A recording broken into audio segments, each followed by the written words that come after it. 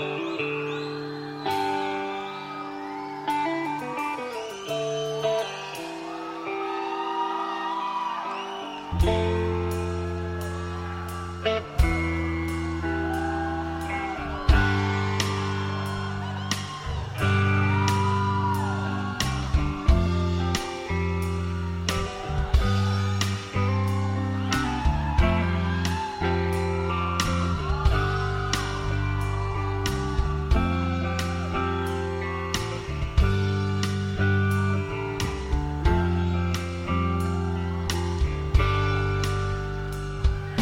pain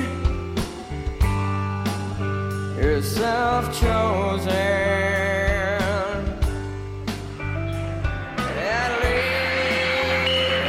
Look out! The lever! Get away from that lever! You'll blow us all to atoms!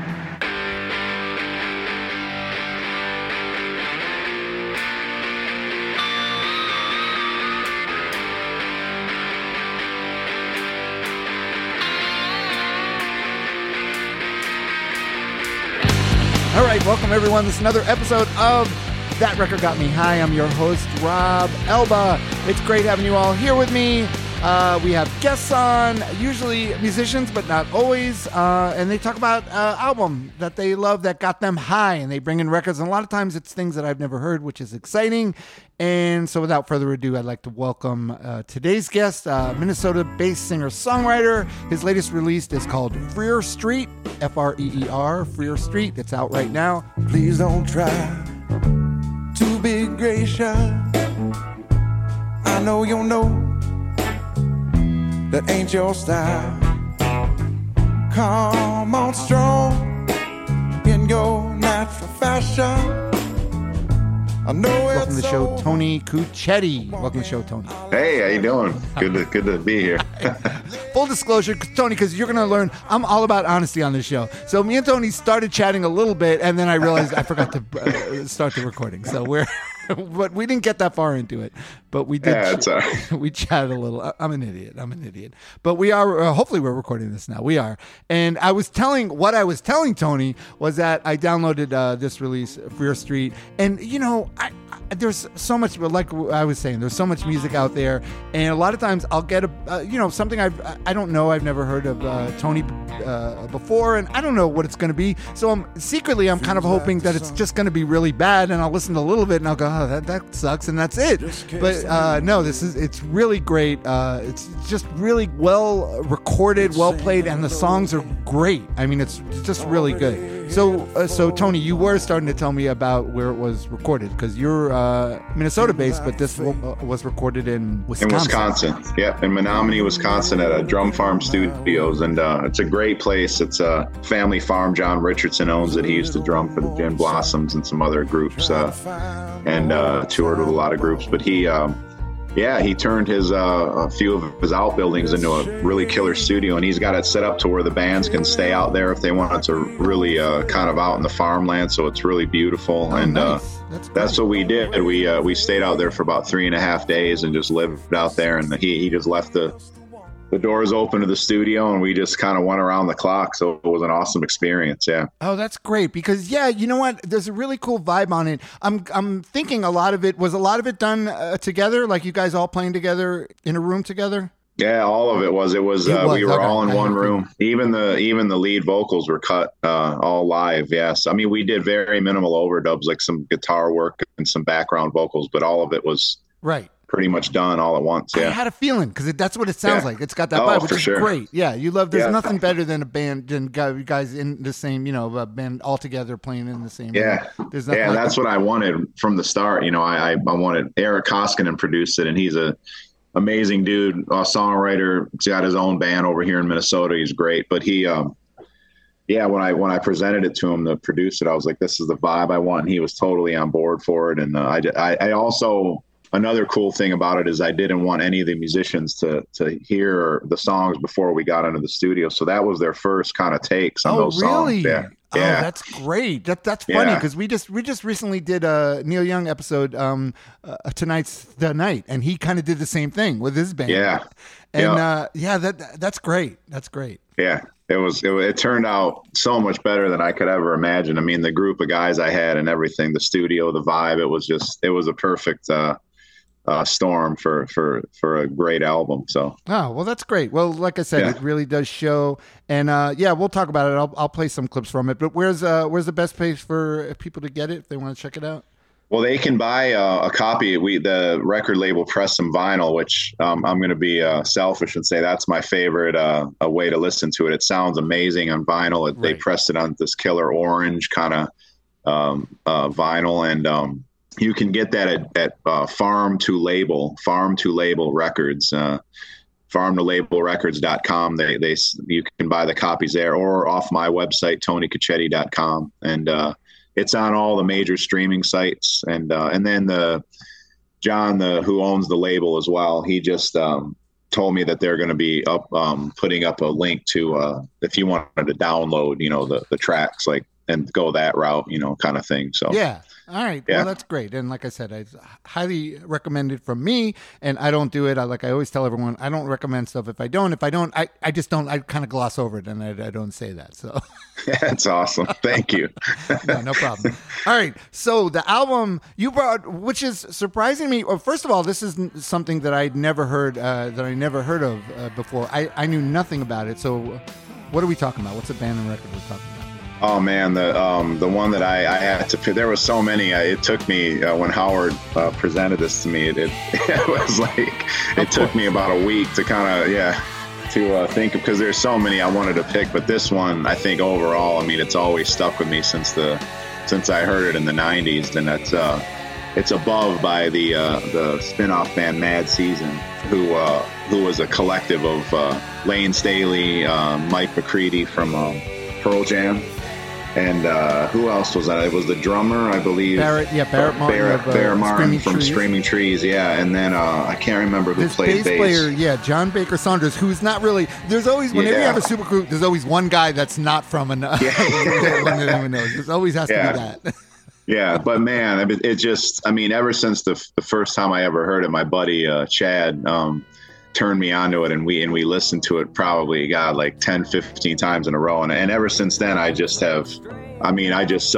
hear something new every time I listen to it. And it was just such a meaningful record to me. And I've, dug into the history of it a little. And the very first thing I thought of when I started, well, first of all, like I said, I knew nothing about it. And what I like to do usually is just start listening to something before I dig into it at all, and, dig into research. So first thing I'm thinking is, man, this singer sounds just like that Alice in Chains dude. I mean, and then it's like, I'm like, shit, it sounds just like it. And then of course I read, that it is Layne Staley. But man, the second thing I thought of, Tony, was, is he okay? Is Tony okay? Because this is a bleak fucking record. It is, for me, it is bleak. I know. I always fool people because to me, a sad song or a dark song is always, I don't know, there's just something about it that's so true and honest. And this whole album, you could just, it was definitely done around the time Staley was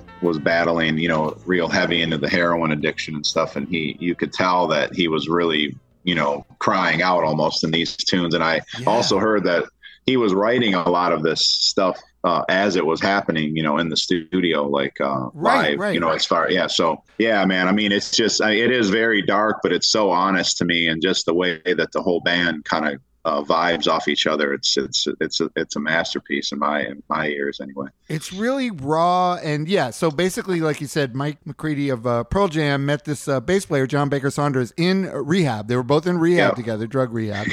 And they decided to put together this side project, and they wanted to get Layne in it, involved, mainly because they thought maybe him being around people that became sober, that were recently sober, would be good for him.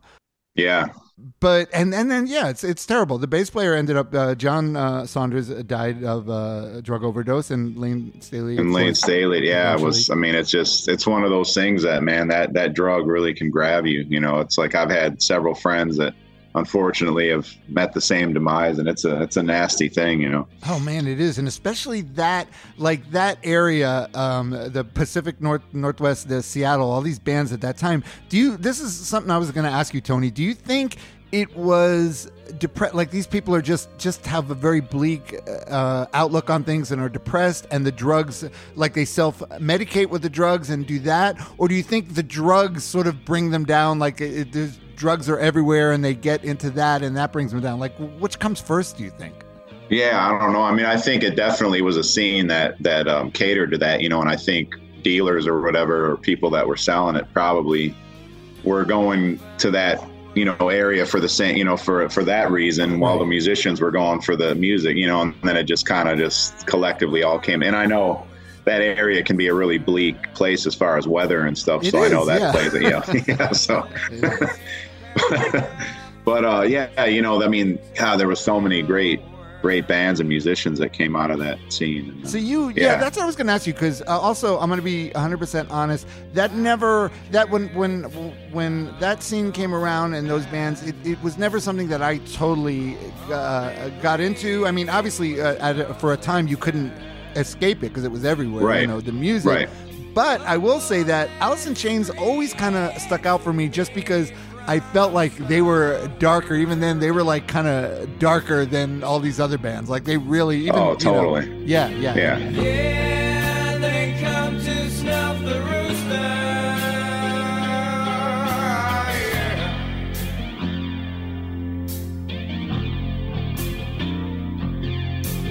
Yeah, here come the rooster. Yeah, totally. They just had a different sound and approach, and they were. I mean, I heard an interview one time with Eddie Vedder, and he said, you know, he goes, there was bands that, in his opinion, you know, I don't know, I can't say it verbatim quote, but he was basically saying that blew like Pearl Jam and stuff away, you know, in his opinion, you know, and then they never got noticed. He goes, it was such a thick scene of music, and you know, it was like there was people that were in bands together, and then they would meet another person and join a different band, you know, make a different band. So it must have been such a cool time to be, you know, I was a kid of the 90s and in high school when all that stuff was coming on, and it, you know, I just soaked it all up and loved it. You know, so yeah. Right. But you discovered, so when did you discover this record? Like, did you, was it when it came out? Cause it came out in 95. Yeah, I think it probably was. I mean, I loved all those bands, but I think it would have been probably maybe a year or two after it came out, even that my buddy, you know, because he found it, and he goes, we always would listen to records together of all that stuff, and he stumbled upon it, and because it was one of those things that I think they thought they were going to keep going with it and make more, but it just never, you know, it never happened. Yeah. And I could see, in listening to it, I could see it becoming big, like becoming a big band, because it's like all there. Yeah, it was like, I every time I listen to this record, I'm like, man, I want to hear what they were going to do next, you know, kind of thing. You know, it's that old adage, but. Right. And then they actually did, I think they had some stuff recorded, but nothing with Layne, and Screaming Trees frontman Mark Lanigan was gonna you know, fill in and stuff with him. Did you hear the distant cry calling me back to myself, like the one you knew before, calling me back once again? And maybe they even did some later on. They did a couple of some shows, but it never really kept going. Yeah, just without Layne, you know, it was just like he just had that crying, you know, just pull your heart out, you know. You know, oh my God, yeah. So originally, like I said, initially, I listened to your stuff and your record and this, and I didn't see. I'm saying, wow, I don't see a connection, but then I kind of do, because this also is a very organic sounding thing. You could tell they played, which I think they did. I think they got together and did the music first and did it, and then Layne came in and sort of wrote lyrics for it and did it, and you could hear this is a band together working on things, and it's very like a blues based. There's a lot of blues, totally, right? Yeah. Oh yeah. It's total blues. I mean, the underlying aspect of it is blues. And I think for me, yeah, you totally can't, make the connection if you didn't know, me personally, but like I'm always about like, if something's real honest, I mean, and I have such a wide palette of music, and I think you can hear that on my records, is that I don't stick to just kind of like one sound, sure. I'm all over it kind of, and so, but when something's honest and real, that's, I gravitate towards it hardcore, Right. And there's a lot, and it's one of these records that's definitely a mood record, because the first couple times I went through it, I wasn't sure if I dug it or got it, but I got, when I really got it was on driving at night, coming home from work like late, around 1 a.m., driving in the car, listening to the whole thing, and then it's like, oh, okay. Yeah. I every person that I ever turn onto this record, which I do a lot, I recommend it is because my favorite way to listen to it was always just kind of in a dark like area where you really, or a room where you can absorb it, and like where you're not really stimulated by anything visually or anything else, and you just kind of soak it in from start to finish. And man, I've done that so many times, and it's like every time you do that, you hear something different, and it just... Yeah, because it's subtle. I mean, some of it's very subtle. And these songs are long, and they take a lot, and they take their time getting there. So it's not something you sit someone down and say, "Oh, listen to this song real quick." It's like you can't. It's not that kind of record at all. No, you got to listen to the album, man. You do. Yeah, it's really true. And that's true. The first track, "Wake Up," which takes a while to get going, but I'll play a good bit of it. But I'll also play other parts of these songs when they come in, because, like I said, there's a lot. There's a lot going on, and they definitely take their time. But let's listen to a little bit of the opening track, "Wake Up."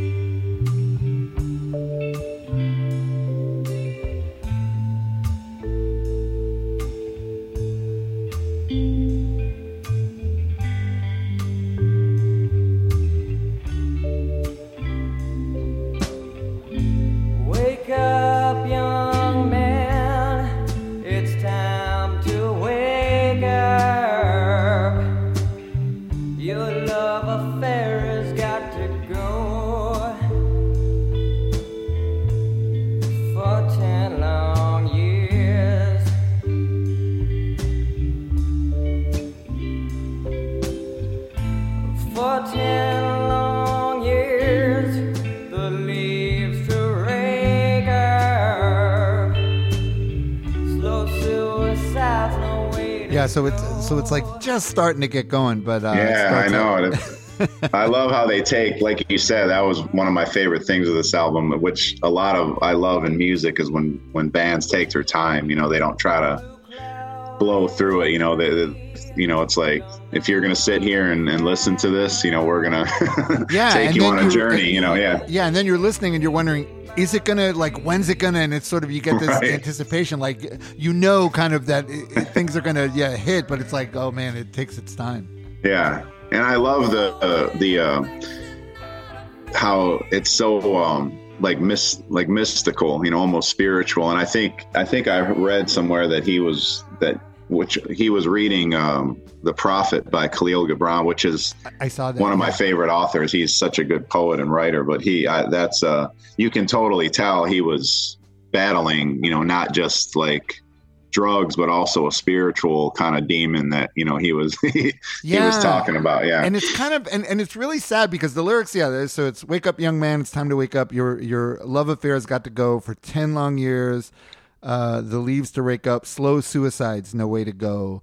Yeah. But it's like it's kind of ironic because the song's called "Wake Up" and he's telling him to wake up, but you there's a bleakness to it because you realize whoever it is not going to wake up. Like you know? I mean, one of the strongest lyrics for me in that tune is when he says, you know, and it's an infection, not a phase. You know, yes, and that speaks right. so many volumes for addict, you know, people that have battled with addiction. You know, it's people just say, well, can't you just quit? Well, you know, it's very easy to say that, but you know, so right. that Right. And he kind of, and just reading more about him, it's like, it's really sad because he kind of leaned into his drug addiction because obviously he had people around him, you know, trying to get him help and everything. But it was almost like, that is, you're right. An infection, not a phase is like perfect. Yeah.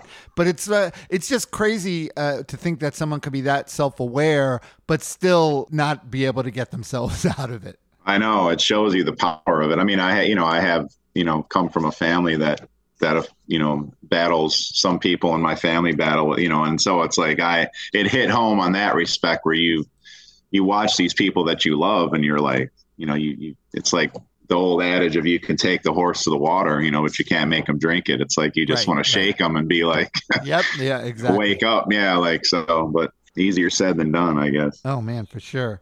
All right, and now we get the next track, which I want you maybe can give me some clarity on what's going on here, but let's just do a little bit of X-Ray Mind.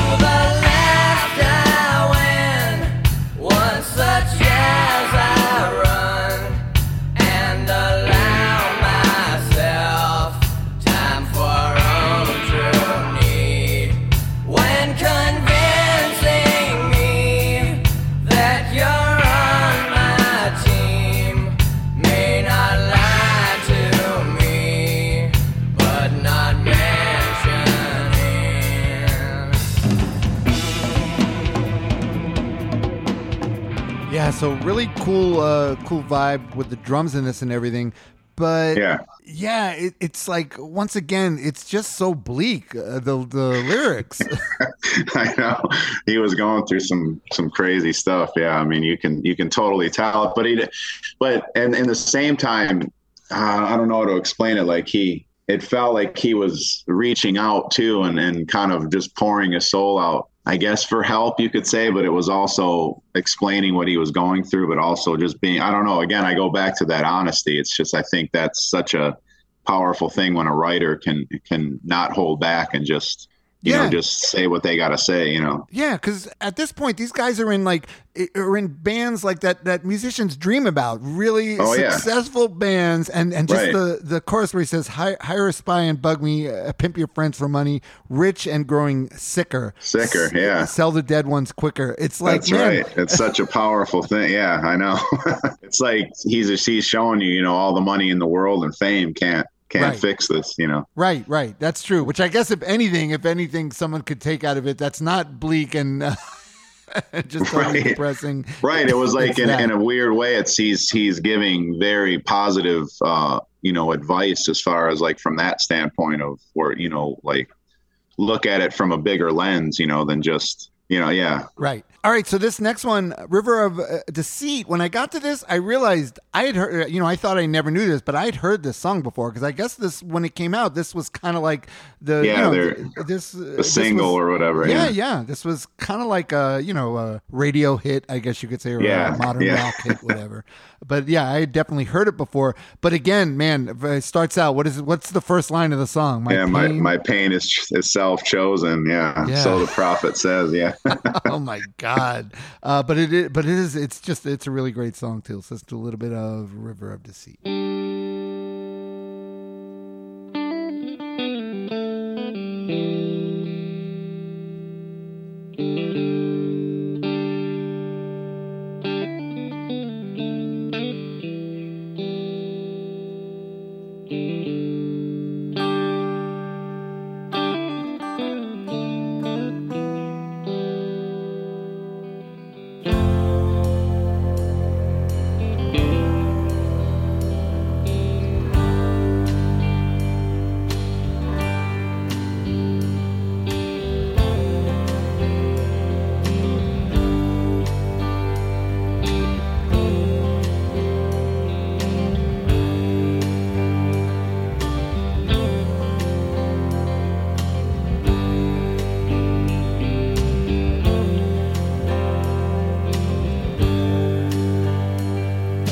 my pain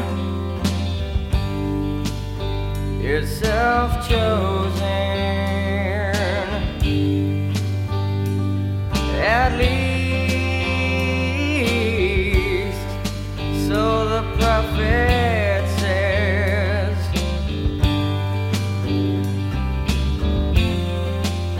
I could either burn or cut off my pride and buy some time. A head full of lies is the way. Man, yeah, when he says, I could either burn or cut off my pride and buy some time. So even him, he's still being, he's saying, well, I'll buy some time, but he kind of knows, it's like he knows that it's not going to end well. Totally. And this song, I mean, it has so much, I mean, from a lyrical standpoint, I mean, he's showing you the dark and the light, and and like later in the song when he says I could, pull off my skin and swim to shore and then grow a beautiful shell, for all to see. Like right. Like he's saying I know there's hope, but I just can't, find it right now. And it's like, but from the musical sense, I mean, this song has so much air in it, space. Oh yeah, and, the beautiful guitar. And Mike, all right, here once again, Tony, like I told you, I'm all about honesty, so I'm going to be real with you. When it starts out in that beautiful guitar with Mike McCready, which is very Pearl Jam, it could be the Pearl Jam-esque, because I think didn't they just record Vitalogy like at around the same time? Waiting, watching the clock, it's 4 o'clock, it's got to stop. Tell him, take no more, she practices her speech. Yeah, you can totally hear it, the same, But me personally, and this is just me, I was so happy when Eddie Vedder did not come in and start singing, that it was Layne Staley. And that's just me. I know, and I have friends that love Brett, and they go, "How could you not love Pearl Jam?" And it's just not my thing, I just don't. No, I know. I had a really dear friend that said the same thing. He said he hated. I mean, he would use the word hated. He goes, "I hate Pearl Jam, hate Eddie Vedder," and it was like, man, that's harsh, but it's like that's the beauty of me. And I think Eddie Vedder and all those guys would be happy to tell you, like, that's like music's not for you can't please everyone. No, you know what I'm saying? You can't love and everyone. You're going to like what you like at the end of the day, of course. Right. And it's not. I would never say I hate Eddie Vedder. I know he's a good guy and everything. It's just his voice to me is not appealing to me. So like I said, but it just sounds that beautiful guitar, and it's just waiting, and I'm thinking, oh, thank God it's not. Yeah. For me, that's just me. Like I said. Yeah, I totally hear what you're saying. It's cool to hear like people that you love with, and I think that's the mark of like when you really love a sound or a group of bands that you would love to hear. I would love to hear this person with this person, and that was cool that they did this, with this band. And it's just, the playing on the instrumentation is so intricate and delicate. There's a lot of delicacy in the recording, the way they recorded. Oh yeah, yeah. Yeah. All right, so I'm Above, kind of like the title track. I mean, it's called I'm Above. The album's called Above. So I'm thinking there's something going on here as far as that, what he's talking about with being above. But let's listen to a little, then we'll talk about it. I'm Above.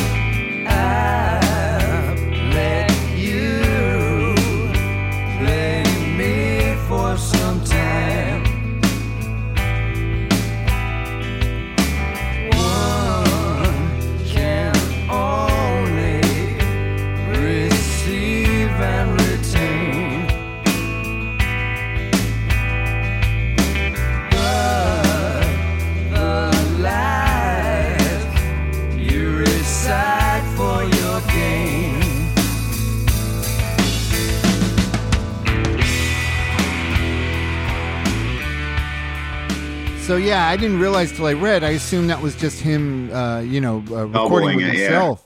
Right. Who's that singing with him? Yeah, that's Mark Lanning. That's the singer from Screaming Trees. Yeah, that's cool, man. Yeah, it is cool. And another, yeah, and I love also how they could have went into, because the chorus in that song is killer, and I love how they didn't go into it right there like you would predict. Right.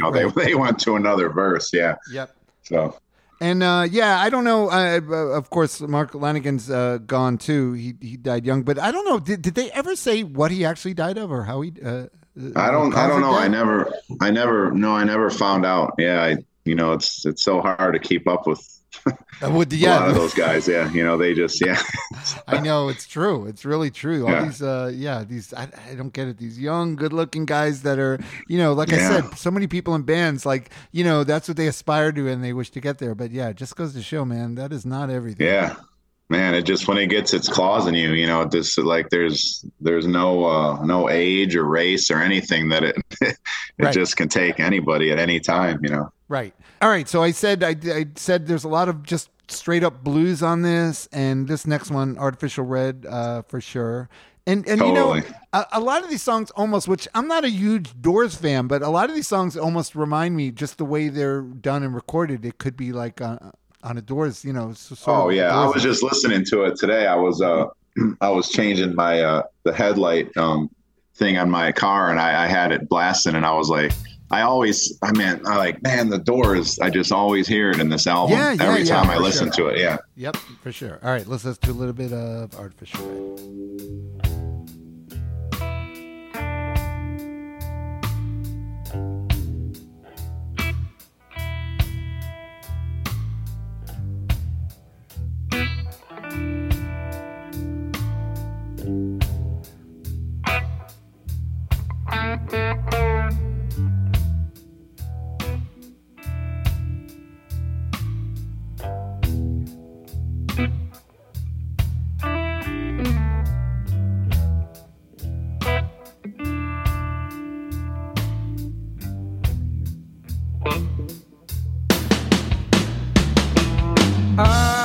Artificial red,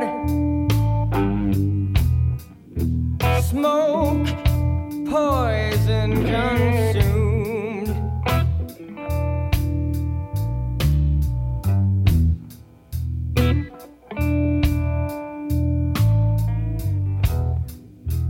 In the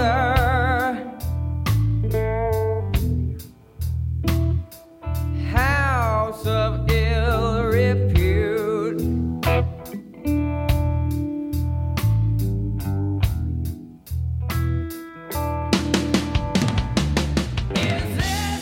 yeah, it's just like I said, just the way they take their time with these songs and just sort of. Oh my God, it's like that's the kind of blues I like to listen to too. The old, where they just kind of, there was so much space between the notes. And, right. Yeah. And the drums on this track sound so killer to me. I've always thought that. Like, I love the way they recorded or made these drums sound. Yeah. Oh yeah, yeah.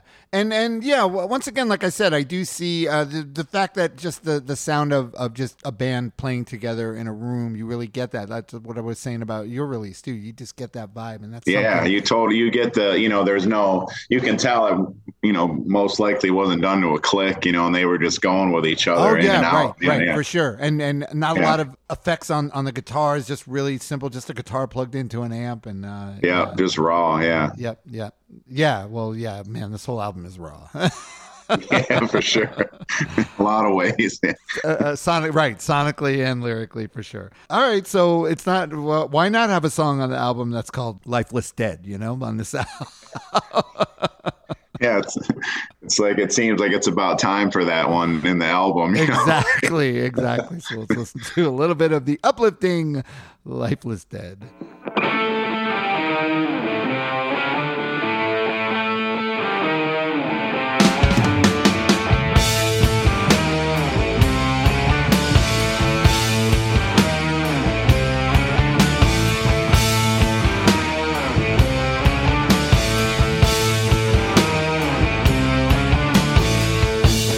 Lifeless dead, that unclean bed.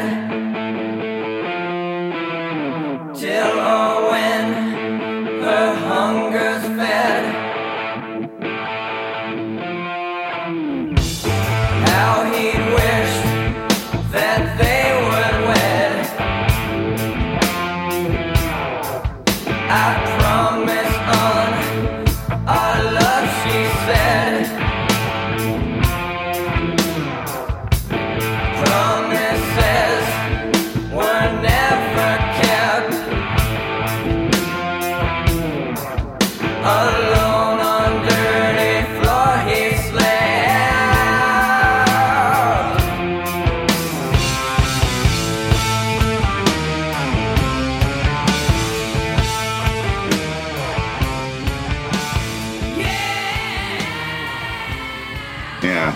Oh man, yeah. That was Layne at his finest there, man. You could he was digging into it on that one. Yeah, for sure.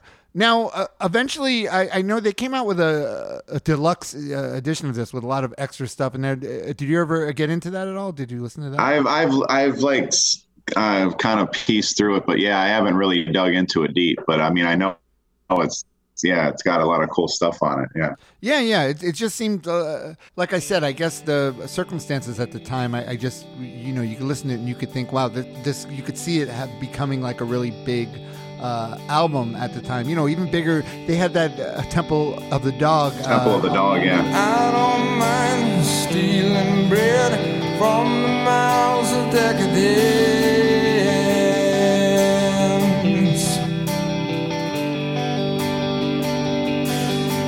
Yeah, but I could see this even, becoming. Oh yeah. Yeah, bigger, but I guess it just wasn't meant to be because it was. Yeah, this band to me sounded like they played together for years. You know what I'm saying? Like it could have totally. They could have easily, toured behind this and probably done a few albums for sure. Yeah. Right.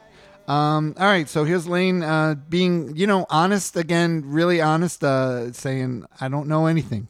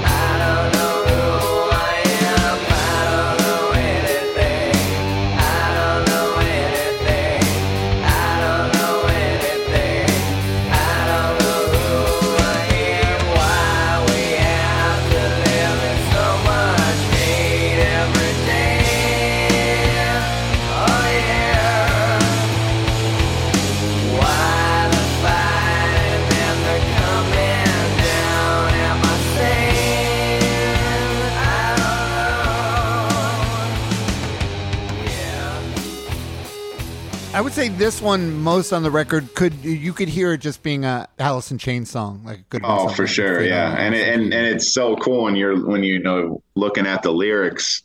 If you were just reading those lyrics without hearing the song, like you'd be like, "What is this?" But it's so cool how he can use such sparse lyrics and make it so full, Yeah, because they are. Yeah, the lyrics, there are sparse, but you could tell very well. You said he was listening to that poet a lot. What was the poet's name? Khalil Gibran. Yeah, right. And you could see the influence because a lot of the lyrics they do read like poetry, like these short poems and everything. For sure. Yeah. But they work. They really work good in there because sometimes that's not easy to do. Where a band comes up and then someone comes in and has to sort of fill it in. You could either it could come out like this or it could get fucked up. You could really fuck it up. Yeah, butchered. Yeah, like you could force it for sure. Yeah. It's a subtle difference. All right, so let's listen to track number 8. Let's listen to this one. It's called "Long Gone Day."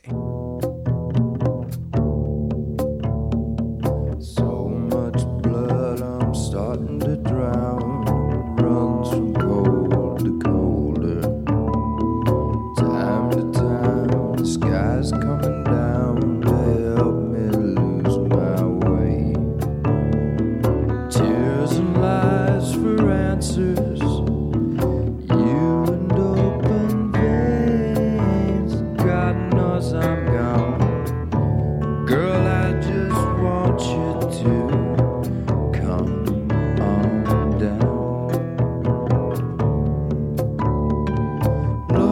storm in my head and I fall. These sins are mine and I done wrong, oh baby. Come on down. Come on down, my time. Long gone day.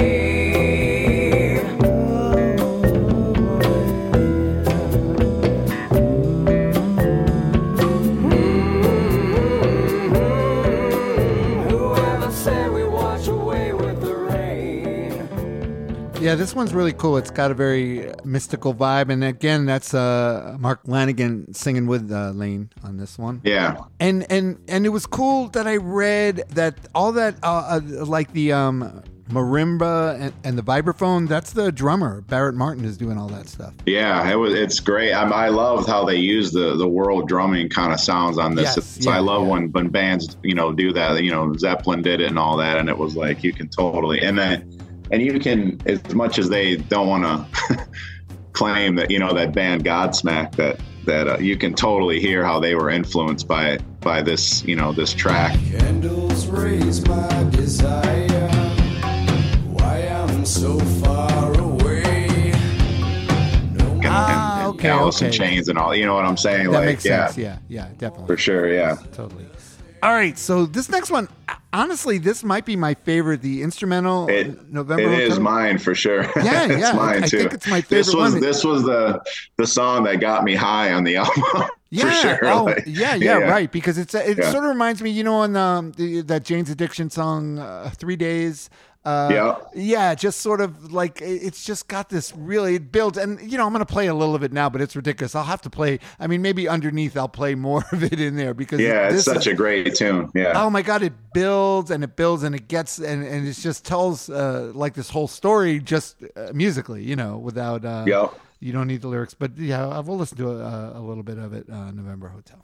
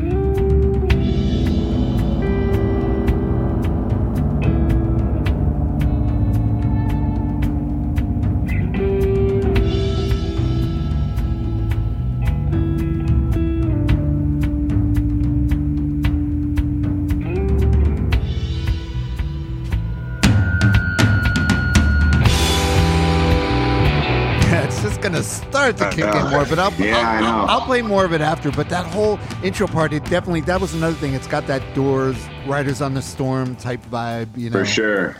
Riders on the storm. Riders on the storm.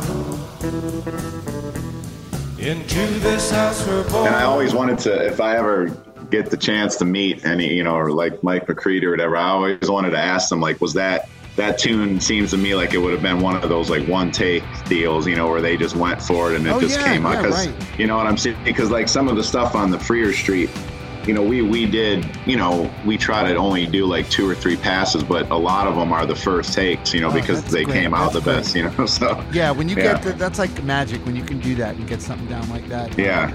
Because you could never, just like the beginning of the podcast, if I had done the whole thing and forget to do record, we could have done it again, but it wouldn't have been as good. Right, no, I wouldn't. Yeah, first takes are always best takes. All right, so another thing I appreciate, I wouldn't say it's a short album because the songs are really long, but it only has 10 songs. And of course, you're ending it, you would think, oh, maybe end it on a little up note or something, but no. It's a song called All Alone with basically, you know, hardly any lyrics, but basically he's not even just saying, he's saying we're all alone, you know? Yeah, exactly, yeah. That's why I was saying, is this guy okay, Tony? But you seem like a very happy, well-adjusted guy, so that's good. But yeah, let's listen to a little of the closing track, All Alone.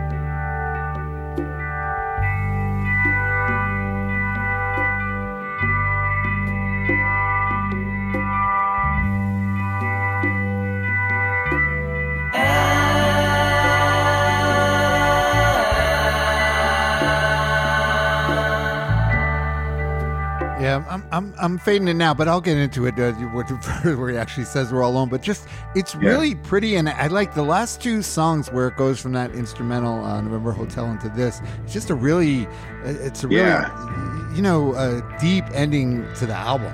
In a strange way, you know, they ended it so on the, you know, on the major chord progression, like it's like a really positive sounding song to me. I know I'm weird for saying that, but it's I see what it always sent it off that way, you know, like even though what he's saying, it still has that angelic kind of like hopeful, you know. You're right. And I wasn't thinking that. I guess the fact that it is a major chord thing and everything, it does uplift. It does have kind of like like an uplifting sound to it, but it's also very final, like a very final thing. Like you can tell. Exactly. Right. But it's good. And yeah, this album was great. Like I said, it's easy to dismiss, which I was doing at first, as just some grunge supergroup record, you know? But I really do think it's a lot more than that, and it's heavy. You know, it's a very heavy listen. It is. Yeah. And it's an album you have to listen to multiple times, in my opinion. You can't just listen to it once, because you're either going to like it from the start, or you're going to like it after you soak it in a few times. Oh, yeah. That's why I always, no matter what I get, I'll listen to it a bunch of times, because usually I hate everything at first, you know. Right. I know what you mean. yeah, but like I said, on the drive home late at night, listen to it, then it just sort of all clicks, and then it gets under your skin, which that's what great music does, right? It gets under our skin. Right on, yeah, it sure does. Awesome. So, Tony, this was great. Once again, bringing something that I've never heard before, and hopefully other people didn't. So, once again, Freer Street, your new release. The best way. What's the label? The label has a great name too. I love the label's name. Yeah, it's Farm to Label. Yeah, Farm to Label Records. Yeah, and you can find it online, or I have links on my website, tonycuchetti.com, and I'm all, like I said, on all the streaming platforms and whatnot, and Facebook and all that stuff. So my name is not very common, so if you type it in, you'll most likely get right to me. So. Right. That's good. That's smart. But like I said, really good stuff. Can't recommend it enough. Really different. Yeah, like I said, at first I said, is he a country? Is it kind of country-ish? But then it goes in all these different directions. So really different, but just really well done. Good stuff. So cool. Well, thank you. Yeah, no, thank you. And thanks everyone. Don't forget, on Instagram and Facebook, it's at That Record Got Me High. On Twitter, or it's not Twitter, it's X, right? At TRGMH Podcast. You can email me at trgmh33@gmail.com. And most importantly, if you want to keep supporting the show, you can go to patreon.com patreon.com/TRGMH and become a patron of the show. I would really appreciate it.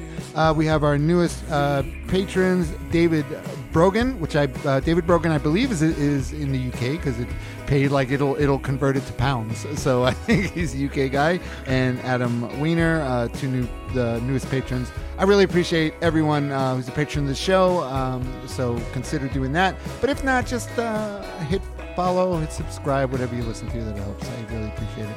Tony, thanks again. This was really fun. Thanks so much, Rob, for having me, man. I really appreciate what you do for musicians. Thank you. All right, no problem. All right, we'll see you all next week. I'm Rob Elba. We're out of here. Right on. Out of anguish, back to the fray. Love is patient, love's concerned.